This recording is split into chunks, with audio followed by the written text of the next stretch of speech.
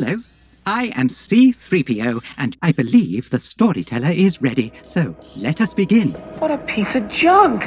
She'll make 0.5 past light speed. She may not look like much, but she's got it where it counts, kid. I've made a lot of special modifications myself. But we're a little rushed, so if you'll just get on board, we'll get out of here. This week, the story is all about the means of getting from A to B. After all, it's an action-adventure saga. It's about journeying. It's about vast distances, great speed. So where would we be without sick whips, dope rides, space jalopies? We're counting down our top 6 favorite vehicles in all of Star Wars, and we wanted to make a couple of distinctions. So let's talk about those, Ross. Death Star can technically travel. You could definitely make a case for it being a vehicle. Is it one?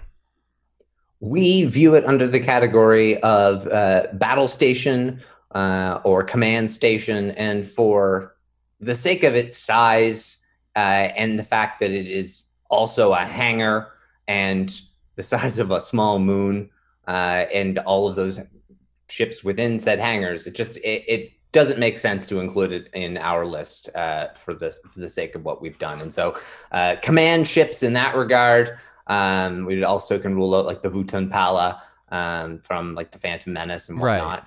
Right. And then we also made the other distinction around everybody's favorite hunk of junk and wanting to keep the list still a little bit spicy. Yeah, so take all of this with a grain of salt and know that like truly the best vehicle in Star Wars is the Millennium Falcon, but like everything else we're going to discuss is just kind of irrespective of that. I mean, the only other thing I'd say about the Death Star is that as much as I love the Death Star as like a imaginative concept, it wouldn't be in my top 6 favorite Star Wars vehicles anyway, because I don't love it as a vehicle. You usually have to remind me that it even is one. That's very fair. I don't view it as a vehicle in that same way, and that's the reason why we took it off the list, because right. it is something that we would love, and then have a weird spot about not having it on our lists because we don't even really view it as a vehicle, and most people don't anyway. So those are just the necessary kind of switch ups, and we got a lot of honorable mentions because this one was such a fun one to do, and there's not a ton you can talk about with every ship there is. And so talking about a bit of quantity maybe over qualitative depth over the cushion styles on each of these vehicles is maybe the way we want to play this one. Right. I mean, I don't know a lot of the specific specs of these vehicles. I just kind of know how they make me feel based on their initial look. And so it'll be interesting to see what kind of overlap we're dealing with. The other thing is we initially thought we would maybe just talk about spaceships in Star Wars, and then you cleverly decided we should probably broaden that to just vehicles in general, because I mean we are going to talk a lot about spaceships tonight for sure, but there are a couple other things in there that might be just as exciting to you as a Star Wars fan that don't necessarily fly through space. Oh, absolutely. And it would have been extremely easy to do 2 different lists. Yep. There's no 2 ways about that. But this made it a little bit more challenging. And like we said before, just there's so many things that there's not so many things you can say about each, but there are so many things that you can say certainly a bit about. Counting down our top 6 favorite vehicles in all of Star Wars, my number 6 is the J-Type 327 Nubian Royal Starship from The Phantom Menace. I realized in doing this exercise what a big part of the design success of the Phantom Menace was creating new ships. Almost all of the vehicles in Episode 1 are fantastic, and Queen Amidala's mirror-tinted transport is just a prime example of that. Like Star Wars to this point has, although very cool, been synonymous with being like gritty and motor oily, and nothing this luxurious has ever really been shown in the galaxy far, far away. It looks like a Corvette. It looks like a droplet of water. It's just very sexy and sleek. A complete innovation for the series and for spaceships in movies. So gotta love the Nubian Royal Starship. Absolutely. This one is fantastic. And the design is so consistent with the rest of the way that they designed Naboo in this kind of Italian viewpoint, but also they wanted to use a lot of curves and smooth edges. They wanted things to be very different than the way that the Empire viewed things. Naboo is an artistry world. Most people grow up to become artists on Naboo. Okay. And so it makes sense that architecture and design is such a huge I guess it's such a broad landscape that that's going to also apply to ship architecture, and that it's going to be absolutely beautiful in the way that they construct these ships.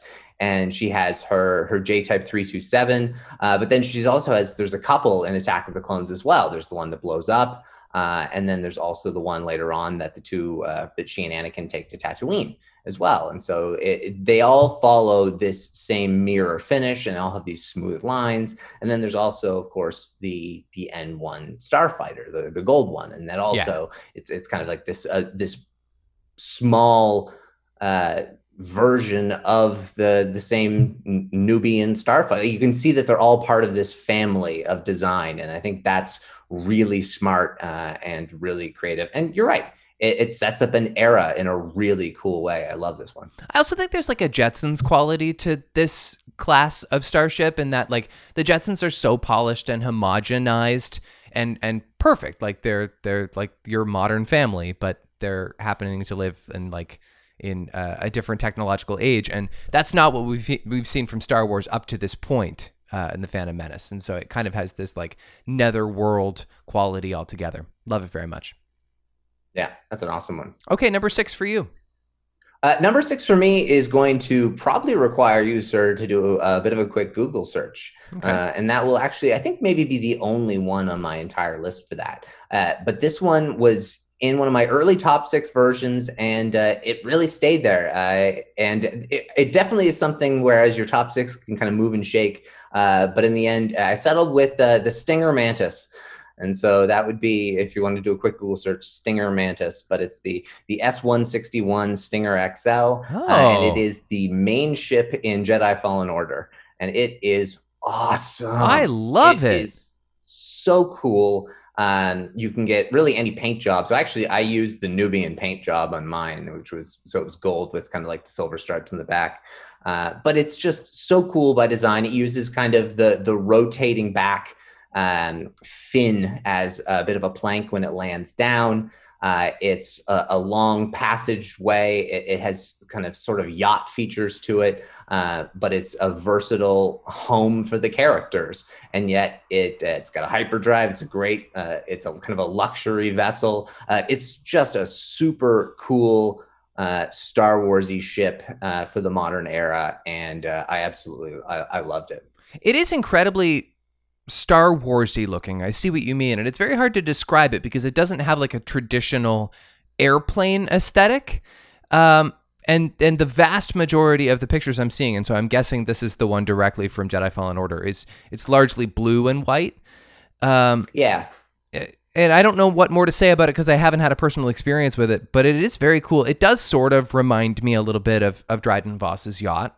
Just in terms of its like long wings, this weird kind of perpendicular T shape. Absolutely, it's done in a bit of a different way, in the way that it's sitting, in the sense that it's a long narrow tube with kind of like an overhanging lip, and then this back rotating fin.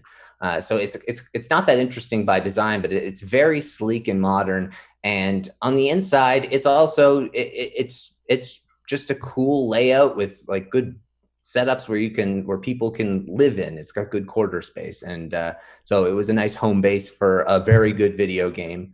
And it's nice to be able to see something that you are directly interacting with also be cool.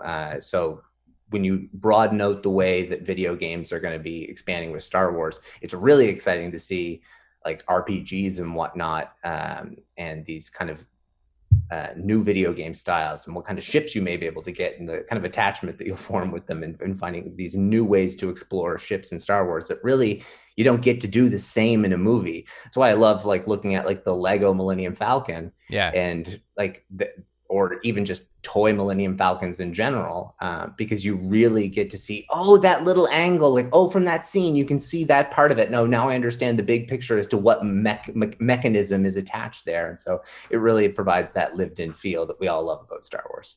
Is it something you actually get to pilot when you play the game? No, you don't pilot. Your pilot is this little guy named Grease, and he's hilarious. But you don't particularly. You're not flying it around. It's more of it. It transports you like a taxi, and you can just do whatever you want on the ship. Gotcha. My number It's got, like, five. a bar and a garden. It's pretty cool. My number five, my fifth favorite Star Wars vehicle is the 74Z speeder bike. Of course, most famously seen in Return of the Jedi. It's just, I mean, it's kind of a package deal with what I've expressed before is my favorite design for Stormtroopers, the Scout Trooper, the Scout bike on Endor. It's just a very, very cool look. It's rivaled perhaps only by Luke and Leia flying these same bikes in their ponchos. This is a pro poncho podcast. We've discussed it many, many times.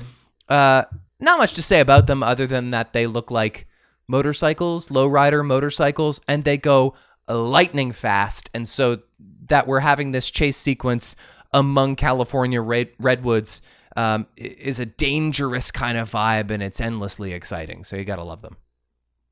Oh, they're going so lightning fast, and the entire sequence is just thrilling. It sets up a new class of speeder and ship and vehicle in Star Wars, which is really exciting. And it's, they were on, it was in my top 6 for a long time. Yeah. When I get to kind of my honorable mentions, I can do a little bit of an explanation why it bumped out, but it's so classic. And like you said, it pairs so well with the Scout Troopers. It's bare bones. It's brown.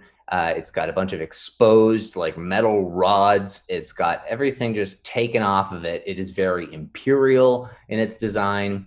It's so bloody cool. And they go so dangerously fast. It is very Imperial, but we also see them pretty heavily featured in The Mandalorian, which of course is a largely Empire-run civilization. But we see them out of the confines of the Forest Moon of Endor. We see them out on these big sand tundras when Mando himself is piloting them, or more Scout Troopers. He actually, Mando in particular, he's piloted on Tatooine the Zephyr G. Yep. Which is the same speeder bike that Anakin uses in Attack of the Clones to go find Shmi. Right. And so I actually prefer that speeder bike, and that one was 8. So it just missed my list. So it became my higher choice of the speeder bikes and ultimately got bumped out at the very end. But that, they're all very cool by their design. The Zephyr G it's got kind of a bit more of a frame to it. That's the original one, flying through the redwoods. So awesome choice. As we're discussing these bikes, there's actual motorcycles driving very loudly by my house. And oh, really? The windows are open because it's so hot. And so you're likely going to hear some sound effects of a motorcycle driving by. The sound not quite as cool nor quite as lightning fast as the 74Z, which, by the way, a lot of cool sound effects in Star Wars. I can hear it in my head. In particular, the chase scene, the buzz on Endor. So that's just a part of what makes them terribly cool. Your fifth favorite vehicle in Star Wars is? My fifth favorite vehicle in Star Wars. This is another fairly new ship, and one that just kind of spoke to me as cool right away. And it's been a ship that's been packed with good characters, and it's just excellent in design. And that would be Rogue One's introduction of the U-Wing. Oh, yeah. And I absolutely love the U-Wing. Of the letter wings, it is surprisingly my favorite.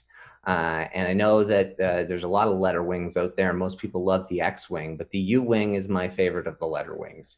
And the kind of like van design that it has, like with the doors on the side, and the way that the fins in the front point out, and then they flip out like an actual airplane. It's such an exceptional design. It's very creative, but it harkens back to 1977 so well, yet it's so new, in the same way that everyone from friggin' Blue Squadron did with the casting that they had with the mustachioed Antok Merrick and whatnot. But it's just a really cool ship, and it fits so perfectly in Star Wars, which is sometimes one of the most impressive things you can find is when these new things feel like they've been around for 40 years. Well, it does. And I just looked at a picture of it. You might have overestimated me because I don't really recognize that, nor could I remember seeing anything called a U-Wing fighter in Star Wars. Okay, that is fair in the sense they never say the names of these bloody things. So that's fair. That is totally fair. I mean, I can see why it's called a U-Wing fighter, and that's kind of the charm of this class of rebel ships. Very cool. I would say far less compact than some of the other letter wing It's a support single ship. pilot things. Okay, so it tends to be a part of a fleet of like a bigger freighter. Absolutely. And it's interesting. I don't play Squadrons, which is the video game, but apparently it's because it's such an accurate game. When you play as the U-Wing, you go around and you are just helping your teammate. You're not even really, that's not your goal, is to take out other fighters per se. And that's really what we see in the Battle of Scarif. The U-Wing is there to be the support crew where they possibly can. And I think that adds to it as well. It's a bit of an underrated member of the fleet, but as you can see, I'm sure the Rebels could have used a few more U-Wings in the following battles had they not lost them all. It looks like it could just like slice right through you. It's very blade looking. Almost looks like a butcher's cleaver. Oh yeah, and just it's got some beautiful shots in Rogue One with just the way that the fins move, and it having a little extra space. I kind of like that. It's got some cushions in the back. It reminds me of a minivan for a lot of reasons. Okay, cool. My number 4 is the AT-ST, the all-terrain scout transport. So this is the two-legged Imperial Walker. So it's actually my second Battle of Endor vehicle in a row on this list. And it's a toss-up between the AT-ST and the AT-AT. Both are obviously phenomenally cool, if fairly impractical war machines. Like as like a supplement, a surrogate like tank device. It's kind of goofy, but I don't know, the way they emulate the movement of a pedal creature is just very innovative for Star Wars. I think walkers. They also kind of look like T-Rexes a little bit, and this is not actually a post-Jurassic Park world when Return of the Jedi is invented, but there's a quality there. I think I prefer the two-legged ones because they're weaker and clumsier than the gargantuan AT-ATs on Hoth. I love that they get dummied when it's revealed that Chewie is piloting one. That's like one of his all-time great scenes. They also are subtly featured in some old Star Wars video games that you and I used to play in like the late 90s. And so, I don't know, I just feel a little bit more emotionally attached to the STs. And so I like the two-legged screwballs. Oh, nice. Yeah. I absolutely adore the chicken walkers. They're fantastic. And the Chewie sequence adds to the charm. And now we have so much added to the menace when the way they were used in The Mandalorian. Oh yeah. And like talk about like hearkening to Jurassic Park. That was when it was the T-Rex walker for sure. Totally. And it definitely, it was so menacing. There was a bunch of AT-ST design. Actually, that design, I believe, was pulled from Colin Trevorrow's designs, or like aligned designs, because they had AT-STs painted like that for the Rebellion in Duel of the Fates script, and so that would have been cool to see that kind of come back. Well, and he directed Jurassic World too, so that's probably not a coincidence. Oh yeah, there's potential that maybe he and Bryce Dallas Howard were talking during some of that time. That's certainly very possible. That's a good point.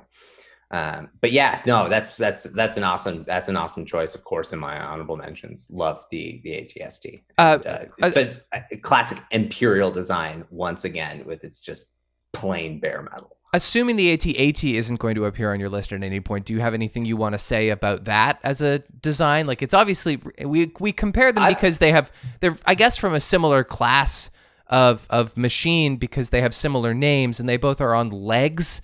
But yeah, they're really different. Talk about that a little later. I've got a list of stuff, so we can have an AT discussion in a little bit. Okay, sure. My number 4? Yeah. So my number 4 would be one that I think you'd probably expect me to have on this list, and one that the more I rank things in Star Wars, the more I'm reminded of my love of a key sequence that happens in A Phantom Menace. And of course, I'm going with Anakin's pod. I'm going with Anakin's custom-built pod with the Radon Ulzer 620C engines. And we then get to see those later again when another ship that at one point made my top 6 and fell out, when we get to see those engines again used by Cobb Vanth. Yeah. how excited I got to see them again was kind of the reminder for me as to why I needed to put them on this list. And had the toy, had the Lego set, the pod race sequence. It's just such a cool design, and the introduction of pods in general. Totally. And so I absolutely, and Anakin's pod in particular was always my favorite. And it still is my favorite, even when comparing them all, excluding the driver himself. I do have later on my honorable mentions, Team Toe Pegales has the second best pod, in my opinion. But Anakin, I love the fins around the jets as well. I keep using the word fins. Like, clearly, that's something I like in ship design. Yeah. But those big fanning yellow fins around the engines, it's just such a cool concept and also execution. I was thinking of pods today conceptually, and I was overanalyzing, but I was trying to understand what they were as a mechanism. And so obviously they're these two twin engines that are separate from each other and joined only by this beam of energy. And then in the back, they are reined by a singular pilot's helm. But it would appear that the helm is a vehicle in and of itself, and yet I'm not sure it has to be. Like, it's just on reins, and the engines are what is propelling the whole operation. So couldn't you just be sitting in an apple crate back there? Does that have to be like its own little Zodiac helm? It's a cockpit just so that it's able to control the engines.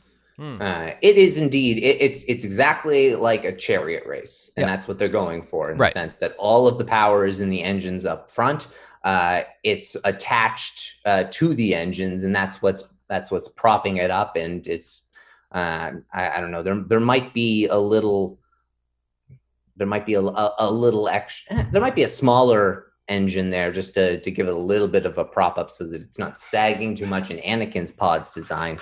But I don't think there is. I'm pretty sure it's just the rod construction. So I think it's just a nice cockpit that all the electronics for the engines are just built within it. It's not remote steerage. It is in fact like attached via electrical cables, and that's what those reins are.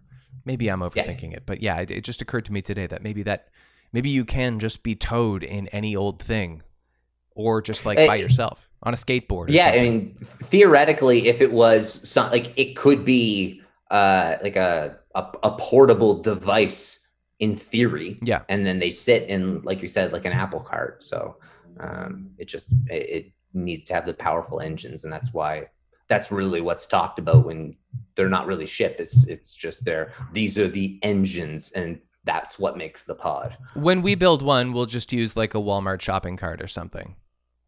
Perfect. My number 3 is the Imperial class Star Destroyer. They convey exactly the degree of menace that they require to make the Empire feel as powerful and as daunting as they are within the galaxy, but you need to understand very quickly as soon as you enter Star Wars. You need to learn right away that these guys are not small-time crooks. These are the big bad that you're going to be dealing with for decades. The exterior is, it's very elegant and clean, but it's quite harsh looking as well, very militaristic. The interior is genuinely badass, and I think at least in some cases, there is a 2-tier flight deck, and it's got this 180-degree windshield that looks out on space. And of course, what they evolve to be capable of technologically by Episode 9 is very cool, and certainly their reemergence into the galaxy at that point is very, very cool, but nothing beats their introduction in A New Hope and seeing these big triangular gargantuan beasts and how many they have. That really conveys how impossible it's going to be to take on these villains. Yeah, great choice. The Star Destroyer is something that, I don't know, it's never really spoken to me so much. I'm really glad it's on your list. It's a great honorable mention, but it's not one that I've always been drawn to. And I'm so happy you mentioned it, because the interior is something that you're drawn to. Oh, yeah. The incredible window panes on the bridge of a Star Destroyer is such an iconic Star Wars shot. And just so much Star Wars action takes place inside Star Destroyers. And so I'm thrilled that they're included there in the way that, I mean, like even Han going out with the trash and the Falcon, the view from behind a Star Destroyer, the terrifying view of Star Destroyers emerging from hyperspace. Yeah. They just scream menace, like you said. And so the fact that we're introduced to them as the cat chasing the mouse in the first 5 seconds of Star Wars, we immediately know who these guys are. We immediately know what the Star Destroyer is. Wow. So yeah, I never thought of absolutely that. love the choice. Never thought that. What a wonderful way to describe that dynamic out the gate. Like it's a Sylvester and Tweety thing. That's exactly what it is. And I love that.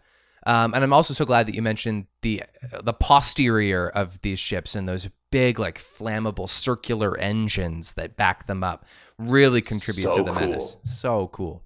Absolutely. Okay, your turn for number 3. My number 3, this is one that it would have taken the number 2 spot if not for the lack of a hyperdrive. I mean, to have a good quality starfighter, you need a hyperdrive. But my favorite of all of the starfighters in Star Wars is the ETA-2 Acta class. And that would be the Jedi starfighters that Anakin and Obi-Wan use in Revenge of the Sith in particular. Nice. Yeah. The paint job that Anakin goes with is the awesome yellow and gray. And then later on, he has a green and gray one, or a green and white almost, with like a red little bit on the sides. So those are just great paint jobs as well. But it's such a cool starfighter, and it has such a great transitional design from what we see with the Delta class in Attack of the Clones to the TIE Fighter. Mhm. And that's the best part about it. This right here is a ship that is showing you the transition from the good guys you've been rooting for to the bad guys. We are starting Revenge of the Sith with Obi-Wan Kenobi and Anakin Skywalker in basically an early TIE Fighter variant. Yeah. And they're painted yellow and red. And well, one of them is Red Leader, and it's so like, oh my God, this is so backwards. This is so ass backwards, and yet so perfect in what they were trying to go for. And then you got R2 on the front, and so you're actually able to like see your astromech, which I think is a really cool design. And then when the buzz droids are on there, he's able to really interact with it, and Anakin kind of be like, yeah, go get him. And it's just, I really, really love the way that these are designed. They have the visibility that TIE fighters don't usually have. That's a complaint that people have said about TIE fighters, is the fact that you can't look to your left or your right because they have these giant like fly swatters on either side. Yeah. But like the TIE Interceptor corrects that, and so does the Acta class. But the way that these are that transitional design, but still feel so Jedi, and yet are an early TIE fighter. I fell in love with them very early, and I just continue to view them as my favorite of the starfighters. I never thought of them as an early TIE fighter. That makes a lot of sense chronologically. And I think more simply what they're doing is just trying to blend the two sides, right? Because they also have the more virtuously symbolic, like triangular nose of most good guy ships in Star Wars. Like they don't really look that X-wingy, but they don't look as piddly as many TIE fighters.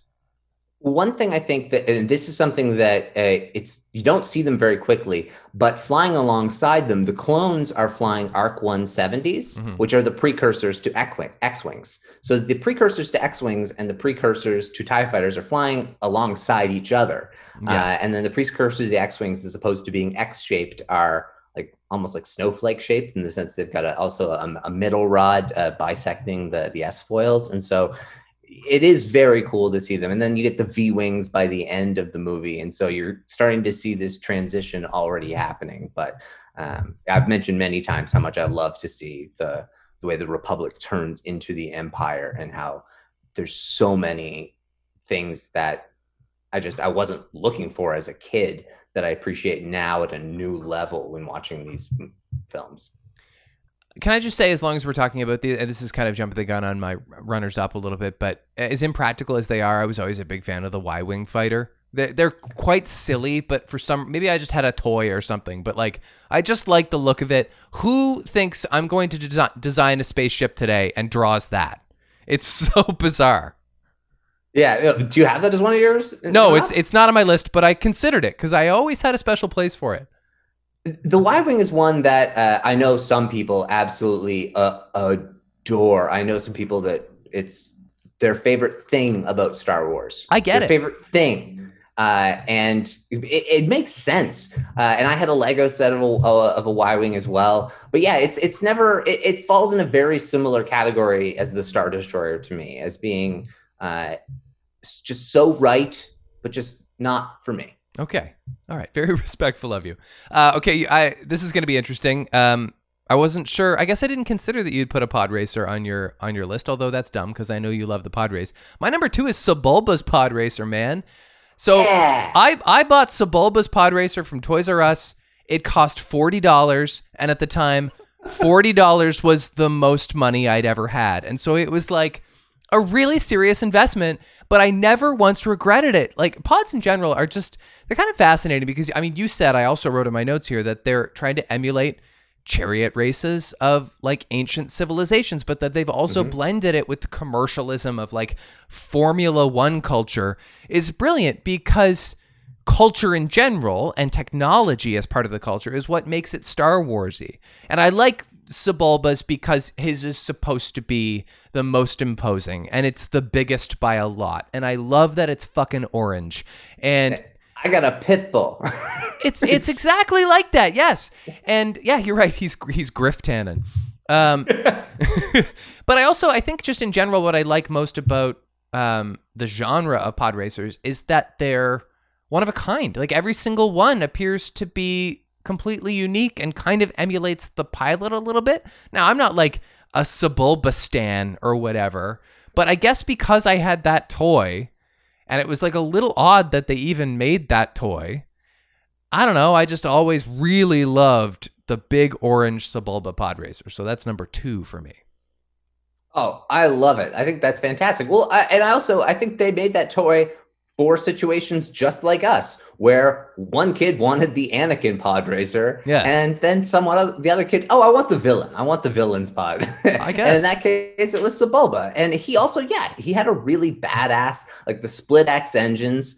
It's just a really cool design, and I guess that makes a little bit more sense. His does look like it actually might have an extra little propulsion system in the back of his little chamber. That's what I was thinking of, I guess. Yeah, because he seems to have these like canisters on either side of his cockpit, and I don't know, maybe that's just fuel or something. But I think I'm probably overthinking the engineering of pod racers. I don't know. I think they're as awesome as you do. That is a good point, though. They could be fuel because they could just be fuel lines that are running directly through there. So, well, and really, Sebulba is a badass design. For safety reasons, not that pod racing generally considers safety in their precautions, but like they probably shouldn't keep fuel like directly in the engines, right? They probably should be funneled in via the cables so that when it inevitably blows up or hits a wall, it won't create this huge nuclear explosion.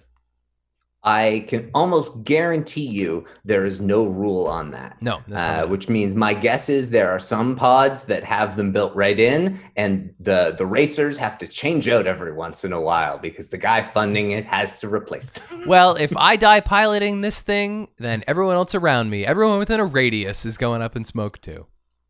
Yeah, well, and there would be some that would want that as well. Definitely. What's your number 2? My number 2 would be the Lambda class shuttle, Imperial shuttle Tydirium, the T4A class shuttle. That would be the white shuttle flown by Darth Vader, or not flown by Darth Vader, but Darth Vader's shuttle in Return of the Jedi. Yeah, and then another variation of said shuttle being stolen by the rebels and flown by Han. This is just such a cool ship. In the way that the wings function, the white, clean design, but the front almost looks like it reminds me of the face of a scout trooper. Totally. It speaks to the rest of the film so consistently. It just screams Return of the Jedi and original trilogy, and yet it doesn't feel super Imperial by design, but just feels so incredibly Star Warsy. And I even have back here, I have a T-16 Skyhopper, which also was number 9 on my list. But they share similar DNA in their design. And as a kid, this being the toy that Luke also plays with, one that I had too, for some reason, seeing the Lambda class shuttle come to life in Return of the Jedi, I really related the two, because you don't actually get to see the Skyhopper in the original trilogy do anything other than sitting in the garage. But I just, for some reason, this ship really just stood out as like, it was appropriate for both sides of the war. It was considered a piece of junk, yet looked classic. It's like, it just really looked clean and just cool. The way that the kind of the landing door, plank, whatever. I'm not quite sure what the bridge. Sorry, the bridge, probably. I don't think the bridge, but like the thing, the door and ramp, I guess, is what I'm looking for, and how you would enter. It's just it's just got such a badass way of exiting and entering, and the way that you can see the steam arising from it. It's just so original trilogy. I love this ship. It's an excellent call. I don't think I ever could have even recalled it. Like if I was trying to make a master list of all of the starships, and I don't know why, because you're right, it's very critical story-wise. The one that's behind you that, unless folks are with us on YouTube, they can't necessarily know which one you're talking about, but that does surprise me it hasn't turned up on your list, because again, not really critical in the story, except for that Luke does seem to have an action figure of it at Uncle Owen and Aunt Beru's, and it's exactly like the one you had for as long as I can remember. There was a cool thing about it where you could like pull the innards of it out. Basically, you remove the shell, and then it just becomes like a little speeder. And I don't know if that's like canonical for how it's meant to operate within Star Wars, or if that's just like a neat toy design, but it's just very so I cool. can stick Luke in it. Yeah, but that's not how they operate in Star Wars. But it's cool. No, it's not. And no, it was one of the ones that had made it into my top 6, and then eventually just fell out by the way of rearranging things in favor of the Lambda class. But I, of course, love the Skyhopper too. Do you mind if I get to my number 1? Go right to it, sir. I don't know how you're going to feel about this, and I don't know how I feel about this, because we've already kind of taken the piss out of them a little bit. But my number 1 is the TIE Fighter, which I've just always thought was so cool, if disposable. That's kind of what makes them classic. It's an essential Star Wars ship. It's the counterpart to the X-Wing in that it's like the one-man military unit. It's reserved only for the bad guys. And we, on this podcast, and we're probably not the first people to do this, but we've often compared them to houseflies, essentially for 2 reasons. Because there's a disposable quality. Really, you never really know who the pilots are. There's a bazillion of them. They're in the way. And also just in the way they kind of hover, they kind of flit about, they bounce around. And I think in part because they don't have a traditional wingspan. There is something to be questioned about the fly swatters on either side of the little ball. But I don't know. I can't really explain why they're my favorite. I think maybe Poe Dameron sums it up when he says, I've always wanted to fly one of these things. They're just great. They absolutely are. And actually, that's interesting, because that's one of the cool kind of introductions as well, is those are 2-seater TIE fighters as well. Yeah. Those are introduced there. But this was a tough one for me. So the TIE fighter is not my number 1. I have TIE Whisper and the TIE Advanced, both in my top 10, though. I adore TIE fighters. And the entire family, of course, the original TIE fighter by its design is fantastic. But they're all just so cool. You got the TIE Advance that Vader flies, where it's got the folding wings, but it's still that classic same design. You got the TIE Bomber, which is just like this weird kind of flattened version. And then, of course, the classic TIE Interceptor, which is the one with the cut-ins, and so it's the spikier sides. Very so cool. That one provides you the visibility. And then they finally created the perfect TIE fighter for the Rise of Skywalker, and that's the TIE Whisper, and that's what Kylo flies and Rey chops the wing off of. And that is basically, it's a TIE Interceptor with a with a red color scheme, which looks awesome, of Yeah. course. And finally, a bloody hyperdrive. Yeah. So this can be a little bit more useful. And there have been other TIE fighters, like Kylo flies a TIE Scout as well, to Exegol in the end, and that one has a hyperdrive in it too. But like you said, TIE fighters are so frequently used as these just disposable machines, yet they're so powerful. And then that once again goes to what the Empire cares most about. And so it's a matter of Numbers. how many can we produce these, Yeah. and how many can they kill? If they can all kill, I don't know, if they can each kill or take out 3 other ships, we don't care that that ship will also explode in the cost benefit analysis that works for us. And Right. then even Poe flying that TIE fighter, it crashes. Yes, that's right. Well, it's funny. So they can't even escape. I don't know the full variety of these ships to the extent that you do. And so I admit part of what makes me like TIE fighters is the image of them with the folded wings. And so I guess I understand intellectually that they're different from like the traditional TIE fighter that we first saw, but I do kind of like group them together. That's just the whole milieu of TIE fighters is what kind of Totally. I'm a super fan of. Another thought that I had is like, I'm not a good visual artist at all, but like, like a classic thing that even people who can't draw do when they're drawing a sky is they do like a little shallow M for a bird, like a seagull, just like 2 like shallow little lumps. Another thing that I've done sometimes is just like a dot with 2 lines on either side of it. So like rather than a sky full of seagulls, it's like a sky full of TIE fighters. It's like they're That is awesome. just as easy to draw. So and little art they've tips been, from like, Colin. Another great moment was when they show up in Mandalorian and you're rooting for them because Din and Mayfeld are trying to transport the Rhydonium. Yeah. And you're like, yeah, the TIE fighters are here to save the day. Oh, okay. All right. That's a change of pace, but we'll go with it. Great. So you're on board. You support my number 1 pick. Absolutely. And you will support my number 1 pick as well, Let's hear it. because it is the counterpart to, I think, what your number 3 was, maybe your number 4. I don't remember, but it is the AT-AT. Nice. I'm going with the full 4-legged walker. Oh, I'm and surprised. Sorry? I realized I kind of jumped the gun on this a few minutes ago. Then I'm really surprised that you picked this. I had no idea that you were so passionate about AT-ATs. Oh, it was number 1 and it didn't move at all. And it wasn't even going to come close to it. Cool.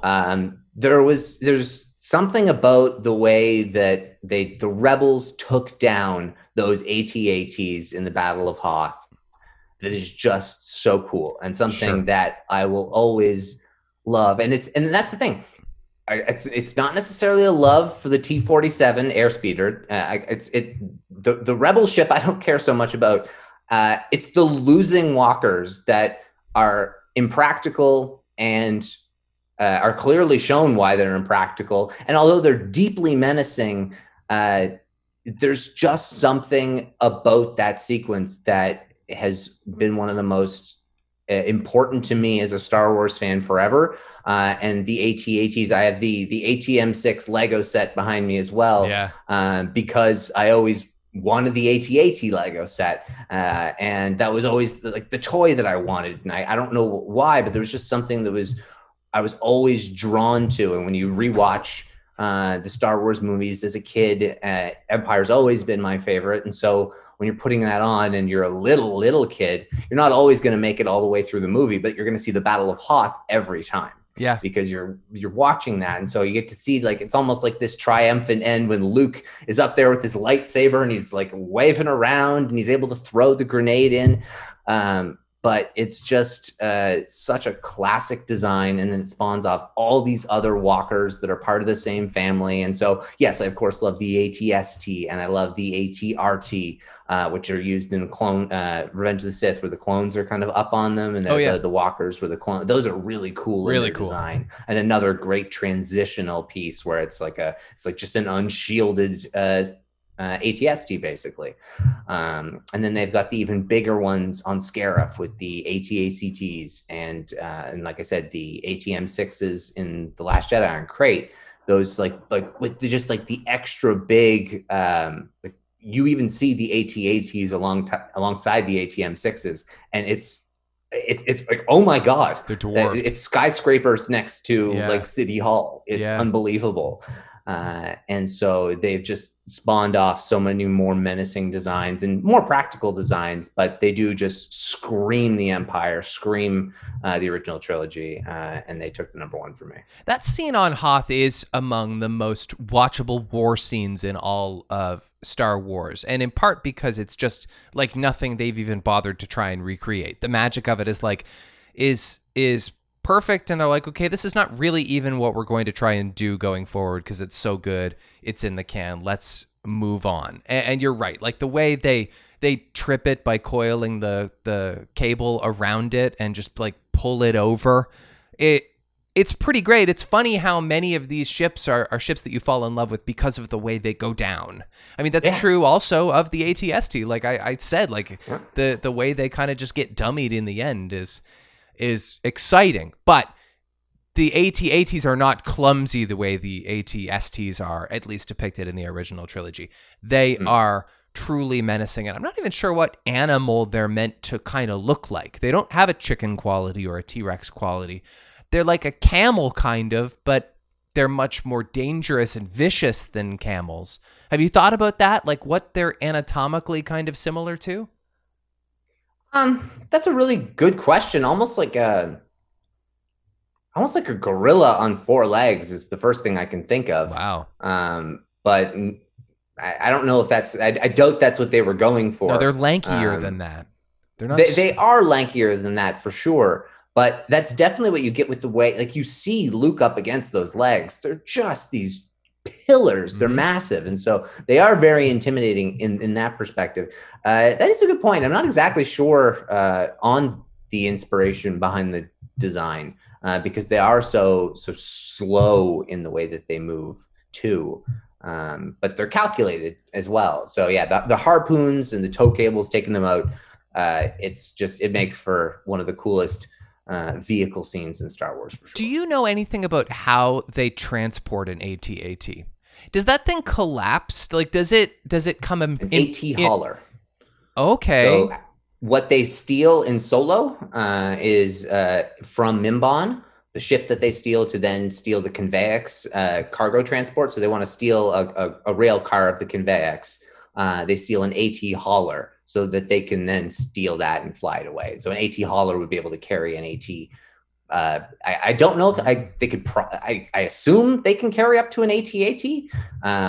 Like a big aircraft carrier. Otherwise, only AT-ST wouldn't be very much. Right. I mean, alternatively, they could probably like disassemble it, kind of like a crane. Like if it could like break apart into like 4 or 5 different parts and then be loaded into the cargo of like a Star Destroyer or something. That might be an option. Yeah, that might be an option. But like they had in like, for example, in the prequels, they had the low altitude assault transports. Yeah. And they carried the AT-TEs, which were the lower, flatter walkers that the clones would use. And so it was, I think going on the same principle. So I think we can assume that the AT haulers can carry the AT-ATs. Can I run down a couple of my just missed the lists? Because yes. I have a few that I'm not even sure that you'll have thought of, or maybe they're just more special to me. This one's not necessarily special to me, but I think it deserves a mention, and it's the Katana barge from Tatooine. Just like it's on my honorable mentions. I mean, this is a vehicle, but we don't see any other barges in Star Wars, and so like it's awesome at the Sarlacc pit, like right where Jabba gets killed, like that is a very important moment in all of Star Wars. And so we got to talk about that. Another one I saw listed today, I looked up a listicle. This one used to mean a lot to me, and then I just kind of like let it go because it wasn't really carried on beyond Phantom Menace. But the Sith Infiltrator that Maul piloted, which really looks like kind of a brother to the to Padme's ship. Actually, it's matte, but it's a very similar sleek arrow shape, and it has those crimped wings in the back, not unlike the TIE fighter that we were discussing a little earlier. Well, interestingly, on my honorable mentions is his Razalon speeder. So that's another one that I absolutely loved, because we had like a few of those Lego sets kicking around because they were like $4, so we bought a handful of them to get a few extra Mauls. Well, listen, neither of us mentioned Luke's speeder, which is like inarguably it's also on my honorable mentions. One of the most important vehicles in Star Wars for sure. Yeah, Luke's X-34, that like pinkish like salmon speeder. that they sell to get the money to pay Han to get them off that dust ball. Which I guess is just the equivalent to a teenager having a pickup truck, right, in the country. Yeah, and then they talk about how there was the new one that was just released, and so they didn't get enough for the speeder, and it was just normal human problems, which I love. Gungan Bongo Submarine. On my honorable mentions, sir, awesome one. Very, awesome very one. important. I realize that Jar Jar's irritating to a lot of people, but the entire creation of Gungan City is spectacular. Those weird little devices they put in their mouths that make them breathe underwater was fascinating to me as a child. And then quad breathers. There's always a bigger fish sequence is fabulous, and I just love the design of the bongo. I think maybe there was a Lego set between us, but it just had it was like some tails behind it. It was just really, really cool. The tails of a bongo are just, I don't even know what they're supposed to do, but the bongo is such a cool design. It's a submarine. We don't really get to see those. It's similar in the other like Nubian designs, but like also totally animalistic in its own way and aquatic and reptilian or amphibious or whatever it is. So yeah, it's such a cool ship and vehicle and one that needed to be mentioned. Vehicle design, as I mentioned before in The Phantom Menace, was really off the chain, which leads me to the Naboo N1 Starfighter, which I was always a super fan of. I love that it's like Lay's chip yellow. Like it's very classic looking. I mean, like, I don't know that there's a line to be drawn between the Naboo Starfighter and the X-Wing fighter, except for that there's a lot of them in the big action sequence at the end, but they have the Naboo quality that you were talking about earlier, and that they're very pretty. And they're also pretty functional. Like, that's like a cool looking thing. I don't know that it would hide so well, but like, I was always a fan of that. I think, obviously Anakin piloting it is like kind of silly, but yeah, they're compact. And I definitely had a Lego one of those. Yeah, we definitely did. Those ones were very cool on my honorable mentions. We talked about those. Those are great. Once again, Phantom Menace. That's all the eras, and admittedly, absolutely, the sequel trilogy is the landslide most boring for introductions. But in part, that was them really wanting to do homages through the ship design. Slave One. Awesome choice. Yeah. I mean, necessary. It's necessary. The inside is the coolest part. Yes, it's necessary. I think it's kind of ridiculous, but it's hard not to be fascinated by what it is. Yeah, no, I totally agree with you there. My favorite moment is absolutely from its depiction in Mando season 2, is being able to see that rotating chamber on the inside. It's just so damn cool. But the seismic charges, the weapons of the Slave One make the Slave One. And so I would agree. It is impractical in the sense that it is this big round from the back shape, and it's like you're laying down when you're taking off. It's got some question marks in the common sense department, but is a cool ship for sure and needed to be mentioned. What else do you have? I've got, let's see, because I mentioned some of these. Yeah, Cobb Vance speeder, which is awesome to be able to see part of Anakin's in it. The Bongo and Luke's land speeder. Yeah, and also another one to mention that hasn't been brought up is the Corvette. We got the CR-90, the most in the chase sequence. Totally. Yeah. Those stark white hallways that just, and the way that the doors seal up, and the return of it in Rogue One, the hammerhead, and then the use case of being able to push Star Destroyers, just such a cool and practical warship. Yes, practical. I was never a great fan of it, just like design-wise, but obviously it's very important. Oh yeah, it's very cool. The Sandcrawler, another very cool, obscure vehicle, but it screams Star Wars. Another one that we got an awesome inside look of from The Mandalorian. It's insane. Episode 2 of that. It's insane. It's just a warehouse that rolls really slow through the desert, and what a fabulous idea. Yeah. It's so weird, but and the Jawas, I've always loved the Jawas. They've always been like, I had a handful of the Jawa action figures, partly in why I love like Yoda and R2. When you're small, you connect to the other small characters, and so Jawas are awesome. I just have one more. Sorry? I just have one more. Did you have like any more on your list? Is this going to be like an endless conversation? I think it could be. I've got a few that I'll want to like kind of just like quickly whiz through. I actually have two more. But yeah, go with yours if you want to. I have two more, and they're kind of asterisks next to them because I thought about putting Rey's speeder, because she does have a really cool speeder in The Force Awakens, and then I remembered she actually has a cooler vehicle in that opening sequence, and it's the Sandboard, her little sled. Which counts. Nice. Like what? There's great choice. I looked it up. There's a Wikipedia page for the Sandboard. It's just like made of sheet metal that she's scavenged. Another asterisk, but it's definitely a vehicle, and it's a Tauntaun. Oh, I didn't even think about that. Great choice. Yeah. Great thinking. Necessary. The vehicle. Oh, yeah. Tauntaun would definitely be the necessary inclusion of the rideable creatures in Star Wars. What are the other really good rideable creatures? Yeah, there's some like big elephantine type creatures in the original in the prequel trilogy. There's like definitely some animals that are used. Yeah, there could be some interesting. Well, there's certainly elephant-like ones in the original trilogy. Yeah, the Banthas. Yeah. Oh yeah. But right. yeah. Oh, Banthas is another good choice. Yeah, probably should include that. For sure, Tauntauns are the essential animal that gets used for transportation. Agreed. Yeah. What's your other one? That's it. That's all I got. A few more. The Libertine, which is the really classy ship that BB-8 and DJ steal in The Last Jedi. Oh yeah. It's got that really like baller staircase that kind of twirls down, and the inside's really nice, and it's a cool ship on the outside. We did mention it quickly in the Nara class yachts that Dryden Boss and Satine have. Yep. Those just tall moving pillars, skyscrapers with really huge elevators. They're awesome. The STAPs, the STAPs. So those are the single trooper aerial platforms that the battle droids use in the prequels, and particularly on Naboo. They're like speeders, but they're stand-up speeders. Yeah. And the battle droids can kind of just like zoom around in the air with their free will.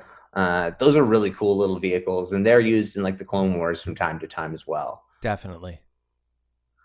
There's the ARC 170s, and then the X-wings, of course. We didn't really even mention the X-wings. Right. I guess I thought it was a given.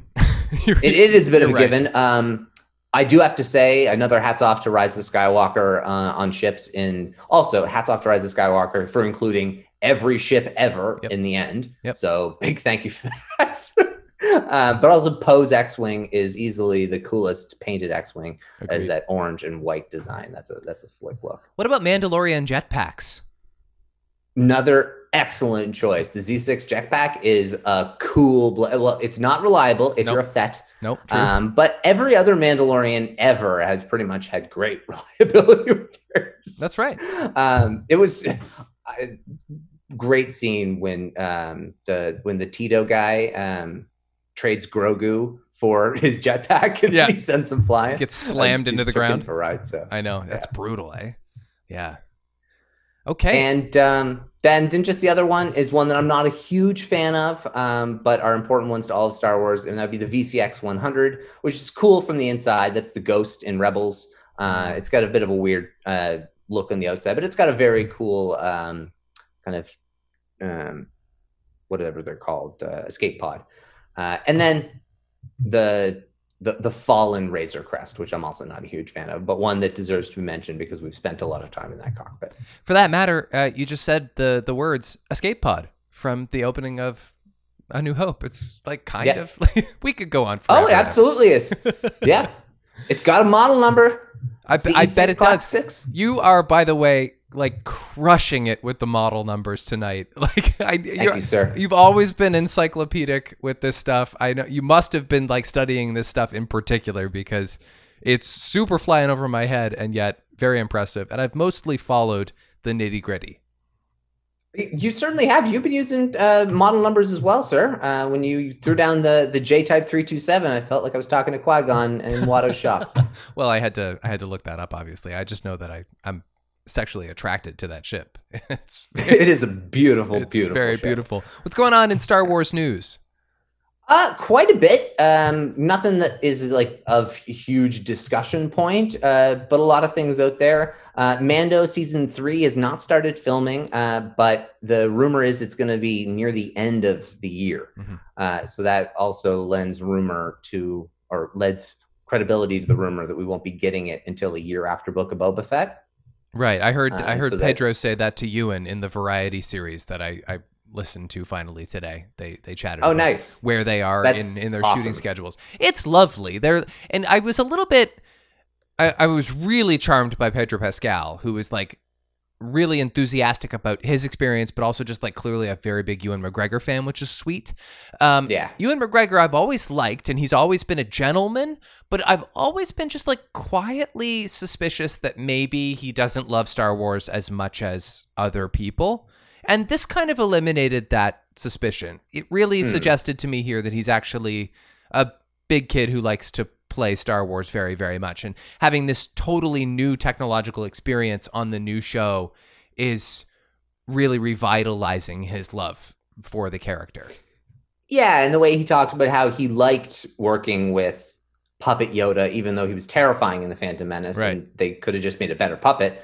He didn't like working with CGI Yoda in that regard, and so it was weird because like Pedro has gotten to work with a $4 million robo puppet, and so having the ability to work with such newer technology is going to be great for you. And you see how much fun, in particular, he had practicing for the lightsaber sequences with Hayden Christensen. Yeah. In the behind the scenes of Revenge of the Sith, the two of them were just like kids. And so I can only imagine that Hayden will be in the suit so that the two of them can just give that same flair to the fight. And also, to a degree, Adam Driver has over Kylo Ren in the physical performance. It's very different in the way that you have 3 people playing the same physical performance for the lead character in The Mandalorian. But it would be interesting to see if Hayden Christensen's physical performance could come through in the Darth Vader suit in a new way that we've never seen before, where we could see, I can physically see Anakin fighting right now. That would be kind of cool. That would be not just kind of cool. That would be like really edifying and almost emotionally gratifying. Yeah. Imagine if they do another one of, and people would hate it, but people who know the logic behind it, the moment when they do the bit of the spinoramas not touching each other's blade. Yeah.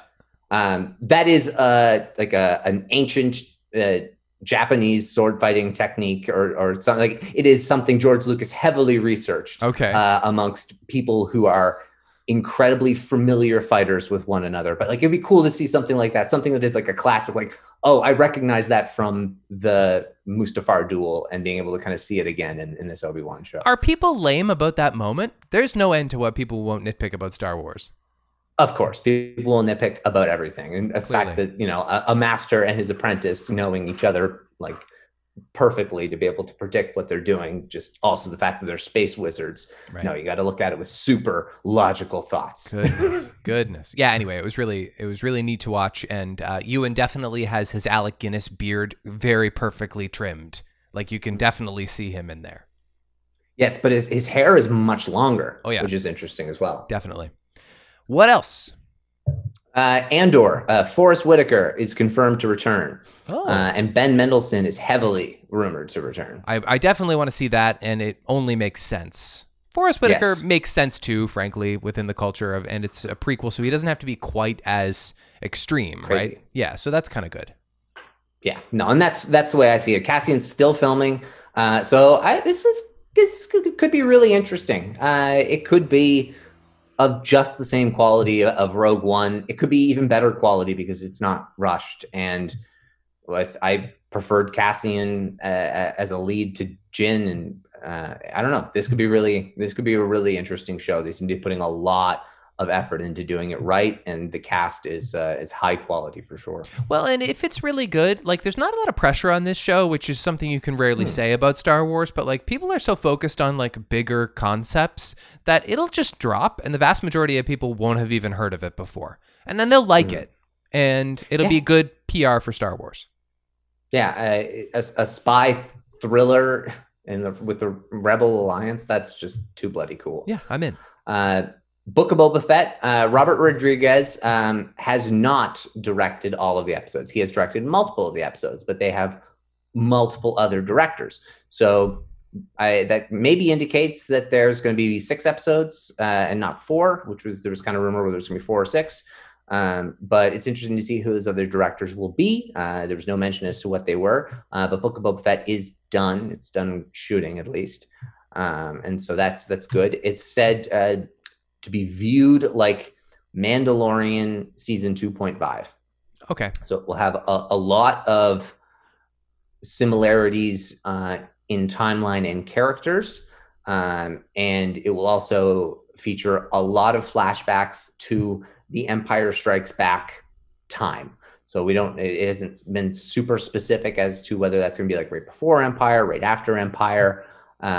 But that's what we're going to be doing, is flashing back and forth between Boba Fett 7 years earlier to Boba Fett in the Mandalorian-ish timeline. So that's going to be really encouraging. Obviously, Mando and Boba Fett are fused because one, inspired the other. So it only makes sense that they should remain companion storylines.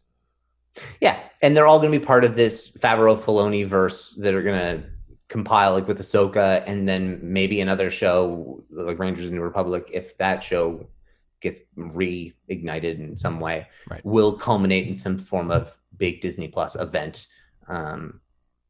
feature of sorts, which they've indicated. So Obi-Wan, Indira Varma was spotted in Imperial clothes, so that could be the first character confirmation, or we could be seeing some classic rebels dressed up like Imperials, good old Star Wars hijinks. That's true. One of the two. Tells us nothing. But probably just a cold Imperial, because she does have a very angular face and pulls off the look well. Right. Leslie Headland from The Acolyte. She continues to say the right things. Some people who love to like bash Star who I saw somebody mention, or I saw it somewhere online, the notion of someone saying, "Oh yeah, I'm a Star Wars fan," and then someone saying, "Oh, so you like Star Wars movies?" And then them being like, "No, I'm a Star Wars fan." Right. Exactly. I get it. It's just like, oh, of course, because so many people, they love to hate it more than anything else. Feels that way. But Leslie Headland mentioned that she hired someone who had never seen Star Wars before, never seen any Star Wars media for her writing team. Okay. She didn't say she was hiring only non-Star Wars fans. Right. She said she hired one to challenge them on perceptions that they made, so that it can be she didn't say these words, but the way that it was written, it was very clear, so that it can be more accessible for everyone. Yeah, that makes sense. That makes a lot of sense to me. And so she's being vilified as like an irresponsible creator. Yeah, but the start of the article goes on to talk about the fact that she grew up burning the VHSs out. She read the Thrawn Heir to the Empire trilogy in middle school. Mm-hmm. She fell in love with the RPGs in video games, and still considers the RPGs to be her favorite thing in all of Star Wars, because it allows for you to be immersed immediately within the stories and really expand through creativity of the medium, and how Star Wars in its movies does such a great job of being able to create these worlds in which everybody else can experience the creativity of as well. So in my opinion, she couldn't be saying better things. Yeah. And I'm thrilled for the show. She's got the right attitude. That's excellent. She's been saying it from the beginning, just such smart things about the way she's approaching this show. So it just makes me so excited, because aside from the shows that we have baked in emotions for, like Obi-Wan, this is probably the one I'm the most excited for. So I think it's really cool. Is she the one who worked on Russian Doll? Yeah. Yeah. Okay. Yeah, cool. So she's got The Acolyte, and that's going to be really our first inside look at the dark side. So that'll be cool. Yeah. Loki showrunner Michael Waldron confirms that he is writing Feige's movie, working on Feige's movie. That was apparently only heavily rumored. Taika wants his next project to be a Star Wars movie, but isn't sure. And from any logic, it won't be, because his Star Wars movie is 2025 or 2027, and why the hell would he start working on it now when he has, in his words, his sticky little fingers in a bunch of other pies or something that he said. Well, he's doing another Thor movie, and he just finished that. Yeah, but he'll probably do another indie. Like, he'll probably do another like important passion project, and so should he. Yeah, exactly. He's got the time. Whichever one whether he's the 2025 or the 2027, so it doesn't matter. Kira's been in the news just because of her return in the comics. I think we mentioned that last time. Yes. But with that, Emilia Clarke was asked about it and just remained delightful as ever, sharing passion for the character and the amount of backstory. She wrote journals about, backstory about Kira and just wrote through understanding the character's backstory. I love it. I love on her own time. And so love to see that kind of stuff. Yep. And so she was just responding to fan theories and whatnot, and she was excited about the notion of a Lando show, but because that's so off in the distance, she says she hasn't been approached about reprising her role, but of the roles she's worked on, would be probably the one she would want to do the most. So, oh wow, that's nice to see. I think it'll happen someday. It seems inevitable. Yeah. And that would be everything, sir. That's good. Okay, cool. Want to say happy birthday on Sunday, June 27th to J.J. Abrams, one of very few people who's directed multiple Star Wars movies. Is he the only one besides George?